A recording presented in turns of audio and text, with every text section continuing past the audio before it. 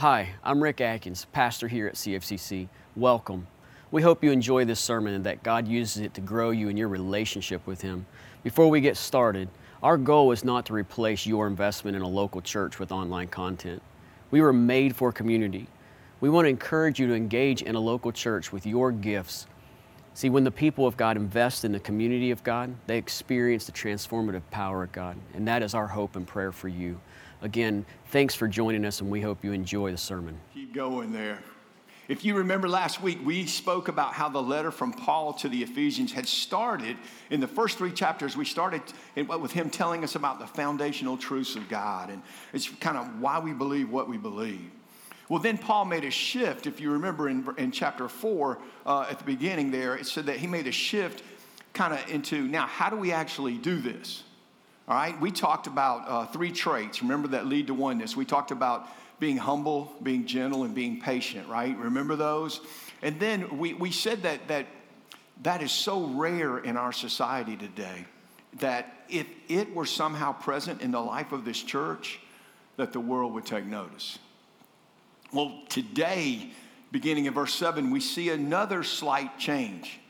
Because Paul now, he's going from all about what we had in common through oneness to the ways we are to complement each other through our unique gifts and our differences.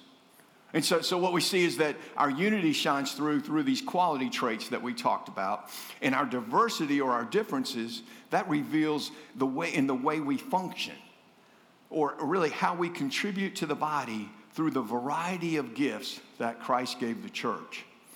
So if you have your Bibles or devices with you, we're going to be today in Ephesians, right? In Ephesians, we've been there for a while, still going. And we'll be in chapter 4, and we're looking at verses 7 through 16. 7 through 16. And verse 7 starts with this. It says, to each one of us, grace has been given as Christ apportioned it. And he starts with to each one of us, meaning all who have surrendered their lives to Jesus. I just want us to remember over and over that Paul is speaking to believers. He's speaking to us as believers. And then as a believer, we're told that grace has been given to us. Well, now here, Paul uses a little lesser known meaning of the word grace. Yes, the incredible gift of salvation, that's grace, right? And it's given to us as soon as we surrender to Christ. But there's more. This is speaking of the enabling power that comes from our salvation. God has given each of us a calling or Christ's gift and the power, which is that grace, to fulfill it. And so we've been both gifted and empowered, which is really an incredible thing. But guys, it's also an accountability piece because it really leaves no room for excuses. Then he finishes verse 7 with this. He says, as Christ apportioned it. Now, the definition of apportion is to divide and delegate. And so when you break down that first sentence in kind of Mark Roach language, it would be, as believers, we have been given gifts or abilities by God. And we have been empowered to perform these gifts. And it's Christ who divides and delegates what each one of us gets. Okay? Now, somehow I wonder why they didn't say it like that. But if they did, we probably wouldn't research as much. I don't know. I know there's a reason, but I want to make sure you know that because that's a lot of meat in that first sentence. And then in verse 8, it says this. It says, this is why it says, when he ascended on high, speaking of Jesus, when he ascended on high, he took many captives and gave gifts to his people. Now, what you need to know, a little history here, is Paul's quoting from Psalm 68 in the Old Testament, and he gives it just a little bit of a new application here. Because in Psalm 68, David was calling on God to rescue his people like he had done in the past. The Lord had done this in the Exodus, and when his presence alone on Mount Sinai made the entire mountain tremble, and the kings of the earth were scattered. Well, the psalm finishes saying, then God set himself up on the mountain and received gifts from men. Okay, that's Psalm 68. Now, David, he applies this to the same scripture to Jesus Christ's ascension into heaven. Because he also, after the crucifixion and the resurrection, he led his people to freedom as he ascended to heaven. By doing so, here's the part that talks about the captive. Jesus took captive of everything that had ensnared all people from the beginning, and the same evil that sought to overwhelm him as well. Remember, he did this by defeating sin through a sinless life. And then he willingly offered his lifeblood for that final payment of all sin. And then through his glorious resurrection, he defeated death. All right? So we see the similarities, right? But look at the change that Paul made. In Psalm 68, David declared that God received gifts from men, right? And he did that to give his people confidence. But in Ephesians 4:8, Paul declares that Jesus gave gifts to the people. I love what John Stott said this in his commentary. He said this, and it explains it much better than I can. He said, we need to remember that after every conquest in the ancient world, there was both a receiving of tribute and a distribution of gifts bestowed among the people. What the conquerors took from their captives, they gave away to their own people. The spoils were divided and the booty was shared. So look at this. David in Psalm 68, he was highlighting the Lord's victory over his enemies so to give his people confidence. But Paul's desire was to show the result of Christ's victory, which was the distribution of wealth in the form of spiritual gifts. You see the difference? He took the history and put a slight spin. But spiritual gifts are this. They're supernatural abilities Christ gives to his believers that enable us to perform functions in the church with effectiveness and skill. In other words, we're able to do what we do with excellence. And these gifts, they have a specific purpose: to serve and edify the people of Christ who make up the church. So what that means is you and I get the joy of using them, but Christ gets the glory for giving them. Let me go through. I want to give you just a couple more facts about spiritual gifts. I think it's something that we all, it'd be another day, another time, because it would take the whole time. But I want to give you a couple things here. It says every believer is given at least one spiritual gift. Okay? 1 Corinthians 12:7 says it this way. Now to each one, speaking about believers, the manifestation of the Spirit is given for the common good. The second one is that spiritual gifts are given when we are saved and are used to fulfill God's calling. All right? 1 Peter 4:11. If anyone serves, they should do so with the strength God provides. The third one is gifts are varied and they fill different roles. Some are more visible than others, but listen to this. But all are of equal importance. 1 Corinthians 12:12. Just as one body, just as a body, though one, has many parts, but all its many parts form one body, so it is with Christ. And then the fourth one is this. All gifts get their power from the same source, the triune God. 1 Corinthians 12:4-6 says this. It says, there are different kinds of gifts, but the same Spirit distributes them. There are different kinds of service, but the same Lord. There are different kinds of working, but in all of them and in every one, it is the same God at work. One God. Verse 9 says this. It says, what does ascended mean except that he also descended to the lower earthly regions? So let's look at that. There are three interpretations here about what this verse is saying. The first is that the lower parts could be the earth itself. That would mean that Paul is referring to Christ's incarnation or his descent from heaven to earth. Okay, that's the first one. The second one, it says he may be describing Christ's descent into Hades between his death and his resurrection. Or the third one, it may be translated into the lower parts, referring to his death and burial.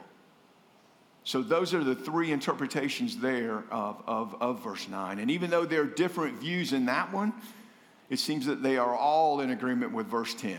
Because verse 10 says this. It says, he who descended is the very one who ascended higher than all the heavens in order to fill the whole universe. Let's break that one down. You see, what we see is that Jesus left earth to return to heaven so that he might fill the world more completely with himself. Listen to what he told his disciples. This is what he shared with them on the night before he was crucified. You'll find this in John 16:7. John 16:7 says this, "But very truly I tell you, it is for your good that I'm going away.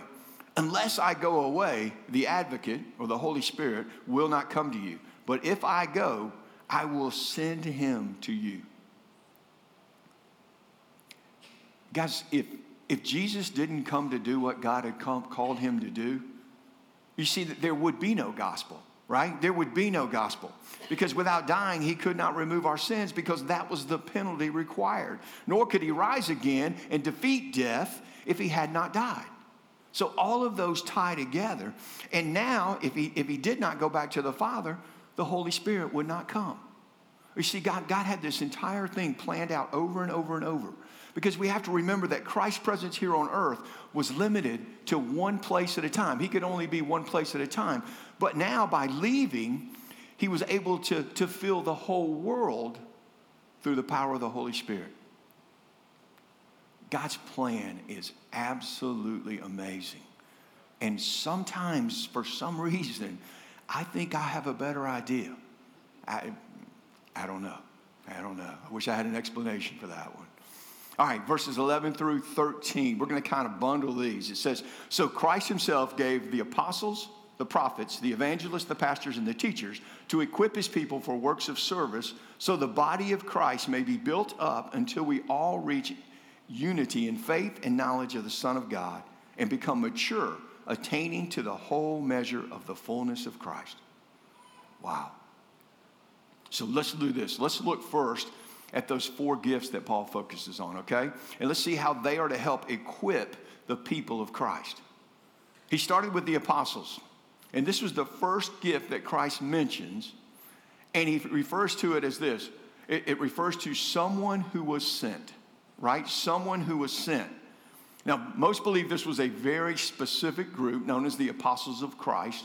That would include Matthias, who took the place of Judas, right? And also included would be Paul and James, the brother of Jesus, and maybe a few others. But there's one thing that they all had in common. All were men who personally saw the risen Christ and were given absolute authority in the founding of the church. You see, it was their gift that gave them exactly what they needed to go into unchurched areas, to preach the gospel, and to start new congregations. Then he speaks about the prophets. And along with the apostles, the prophets formed the foundation of the church, which is why their gifts are called foundational gifts. And the prophets had 3 very important roles. All right, the first is this. They foretold the future as it was revealed to them. That's what the prophets did. They were to exhort, encourage, and strengthen God's people. And then most importantly, they revealed the Word of God. And this was before the New Testament had been completed or recorded, so someone had to reveal what was being said. Then we go to the evangelists, all right? The evangelists in the early church, the evangelists were the traveling ministers, very similar to the missionaries that we have today. And they too would go to non-Christian regions and preach the gospel and often start churches, or they would develop the ones that had been started by the apostles. An evangelist is this. An evangelist is one who possesses a special ability or a gift to communicate the gospel in a way that is relevant but yet easy to understand. That's the role of the evangelist. And then we look at pastor and teacher. These 2 terms were linked grammatically in the Greek text and refer to a single gift called pastor/teacher. So the roles were combined. But with this single gift, it had 2 distinct functions. The first, to shepherd the flock. They shepherd the flock by meeting the day-to-day needs of the congregation, right? Things such as counseling and comforting and guiding. And then the second is to feed the sheep through the teaching of the word, which is what I hope and pray that we are doing this morning. And then in verse 12, we see that these 4 groups were given the gifts so that they may equip the believers for different works of service. And so I want to look at, what does it mean to equip the believers? I think a great example of this would be the relationship between Jesus and Peter. You might remember that when Jesus first called Peter to follow him, his name was Simon, right? His name was Simon. And Jesus changed it to Peter, meaning rock or stone. But at the time he changed it, Peter was anything but a rock. If you remember, one of his proudest statements is that he would never deny Jesus, right? And then a day later, he's denying him 3 times. But here's what we have to see. This is the important part here. Jesus didn't call Peter rock because he was one. He called Peter rock because he saw what he could become. You see the difference? It's like a sculptor who looks at a stone. And when a sculptor looks at that stone, he doesn't see a dirty, unshaped rock. What he can already see is the picture of the finished statue. But here is another point here. What you have to understand is this. It's the sculptor's job to chisel away at the stone and cause the image to become a reality. You see, that's what Jesus did for Peter. That's what Jesus did for Peter and what he does for us. And I was thinking what a gift it would be if we as a church could all see people not for who they are, but for who they could be. Can you imagine? And Jesus equipped Peter so that he could be who God created him to be. That's what he did. So pastors/teachers are to equip the body, so listen to this, so that more people are able to use the gifting Christ has given them so that they in turn can reach more people. Again, God's plan. Absolutely perfect. I love how Pastor Swindoll kind of tied this together. A little bit of humor, but he says this. So ministers aren't the only ones called to serve, but to prepare the body or the church to serve in Christ's name as well. Otherwise, the church would become like a football game with 50,000 onlookers in the stands, desperately in need of exercise, watching 22 people on the field, desperately in need of rest. Yeah, pretty good picture of some places, right? Pretty good picture. You see, we were never called to be spectators. Never. All right, so the goal of equipping the believers to serve is for the building up of the body. All right, it's like a puzzle. It just keeps going. It's for the building up of the body so that we as a body may live, speak, share, and serve in such a way that people see Christ in us. So I like to know, okay, how do we do this? How do we test this, right? How can we know if the body is being built up? And in these last 4 verses, Paul gives us 4 signs that are present in a built-up body. Okay, he gives us 4 signs. The first sign of a grown-up congregation is that the believers possess mature minds. Let me show you where I get that. Verse 13. Until we all reach unity in the faith and in the knowledge of the Son of God and become mature, attaining to the whole measure of the fullness of Christ.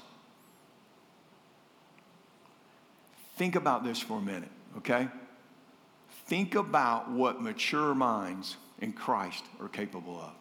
Now, I wrote down a few things, there are more, but think about this. They have the ability to teach and share in truth about the ways of Christ. Mature minds are able to listen before they speak. They can have a discussion instead of an argument. They can forgive others as they have been forgiven. They can see others for who they can become. They can actually be happy when others are succeeding. They never worry about who's getting the credit, knowing that all the glory belongs to God. And they may be calm in the middle of chaos. You see, Jesus Christ exhibited every one of those skills.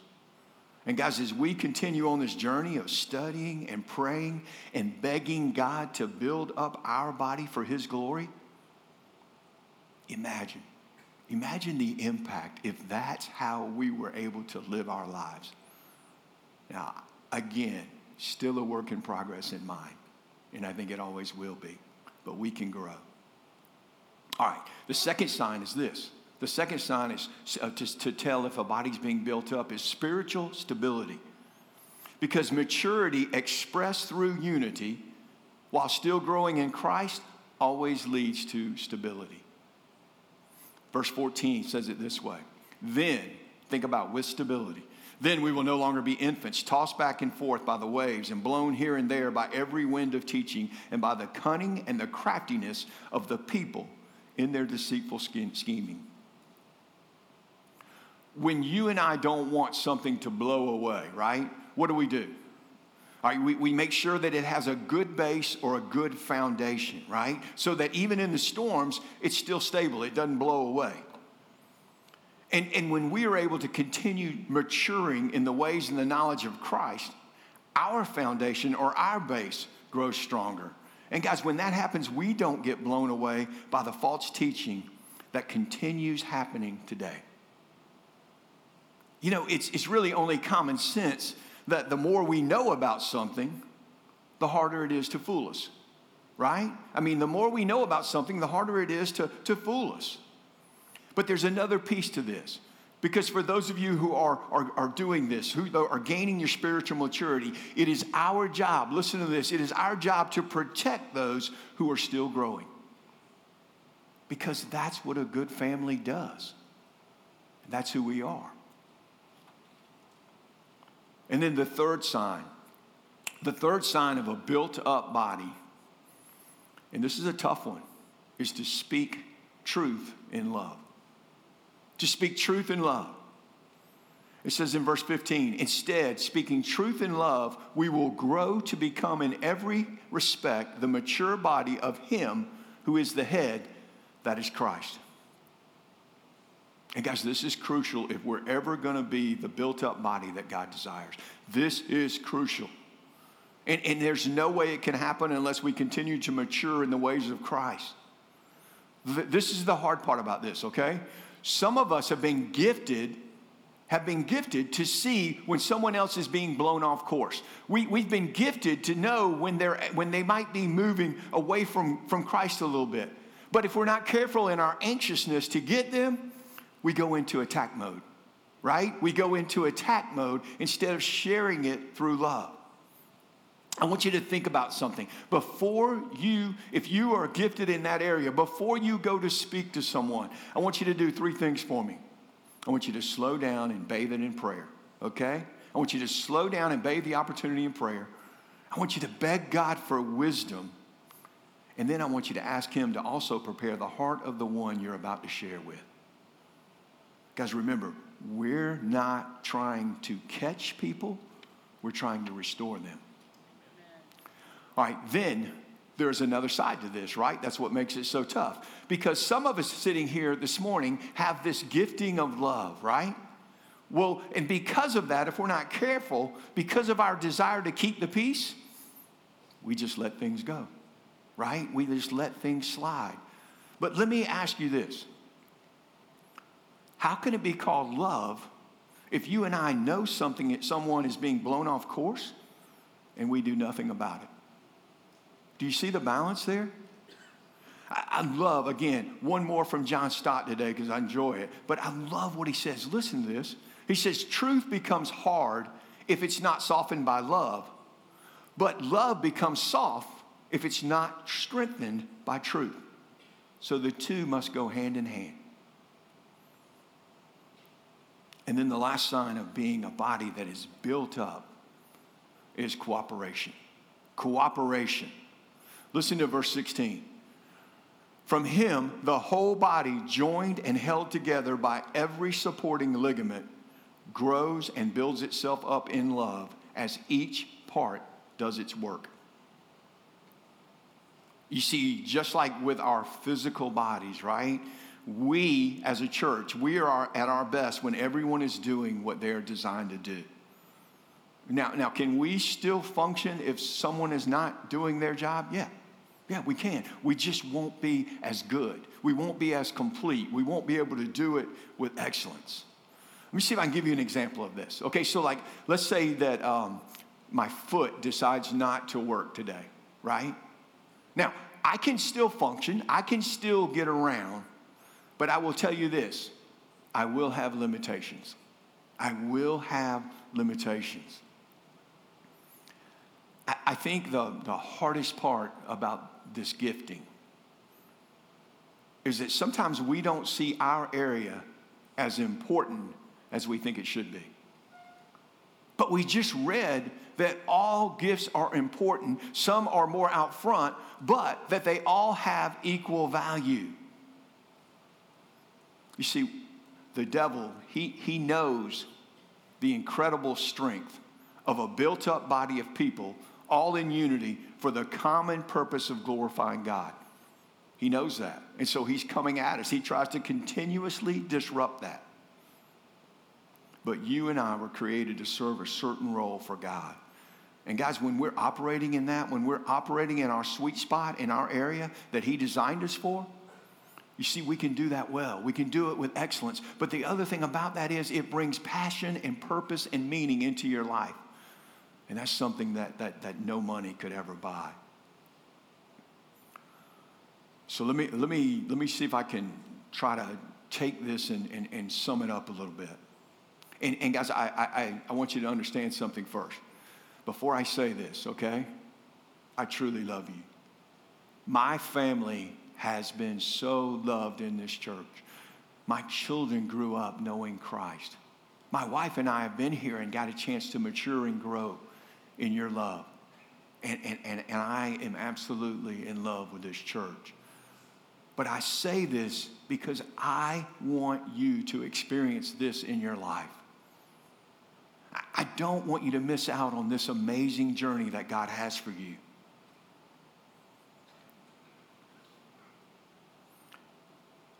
This journey is going to require that we grow and mature in our love for Christ together. Because you see, we were designed for community and a need for each other. That's how God designed us. Again, part of his plan. But the truth is this. Some of us here today have become comfortable. And guys, we need you. We need you. Because we will never see the full impact of what God wants to do on these 25 acres without you. Now, we'll still do it. It just will be missing a couple pieces, like a puzzle that's got a couple pieces missing. We, as a church, we have to see that the love of Christ and what he's given us has to expand beyond me and mine. It has to expand beyond me and mine if we're going to be who God's called us to be. And one of the coolest things about being here a lot is that I get to see this happening on a weekly basis. Guys, we have men and women who are teaching and leading others. We got a landscaping crew that takes care of the lawn. We got people gifted in electrical work and plumbing. We have volunteers who have painted different parts of this campus many times over. We have someone who has the ability to fix anything with a motor. It's amazing. We have volunteers who serve as sports chaplains and scorekeepers. We have a team who helps family members in need with meals. We have another team that feeds the homeless. We have greeters, we have ushers, we have children's teachers, prayer warriors, and so many gifted musicians. And guys, there's so much more that I don't know and don't have time to say. But what I do know is they do it for the glory of God, and this church wouldn't be this church without them. It is absolutely incredible, yes.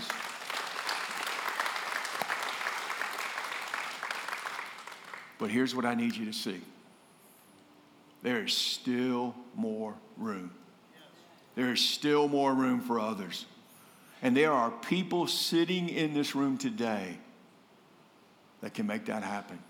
There are skills that God has given you. There's gifting that God has given you. And he gave it to you. Yes, you may use it in your job, but he gave it to you to glorify God. He gave it to you to be a part of the church and to help the church be the church that God wants it to be. That's what he did. You see, Paul's desire,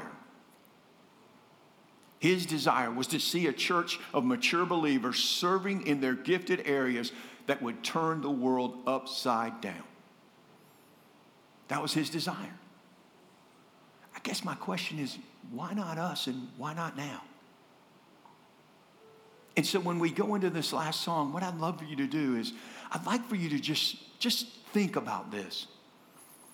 What is it that's keeping me from doing what God called me to do?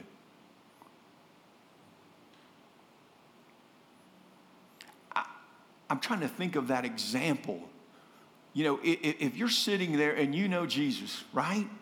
And you're not using your gifts, it's like having a Ferrari in your driveway and you drive a moped. I don't know a better way to say that, right? You have so much power in you. The Holy Spirit, a peace of God, is living in you as a believer. And so many times I forget that. I promise you, I am not preaching at you. I am preaching with you. We can be better. Not for us, but for God. Let's do this. Let's truly think about what it is God's called us to do. And let's see how we make this church incredible for His glory. And one day when we're at home, we'll celebrate that as we see members coming in the door. Can you imagine? Let me pray. God, Heavenly Father, when we break down and see your plan and its perfection, when we see that you thought of everything we need, everything we desire to be able to do what you've called us to do has been given to us. But God, we still have to work. We still have to study. We still have to pray. We still have to beg you to say, God, what's mine? There's so many people saying, well, help me find my spiritual gift. No, go to God one-on-one and ask Him, God, what'd you create me for? And if you know, man, be the best you can be. Use the Holy Spirit's power.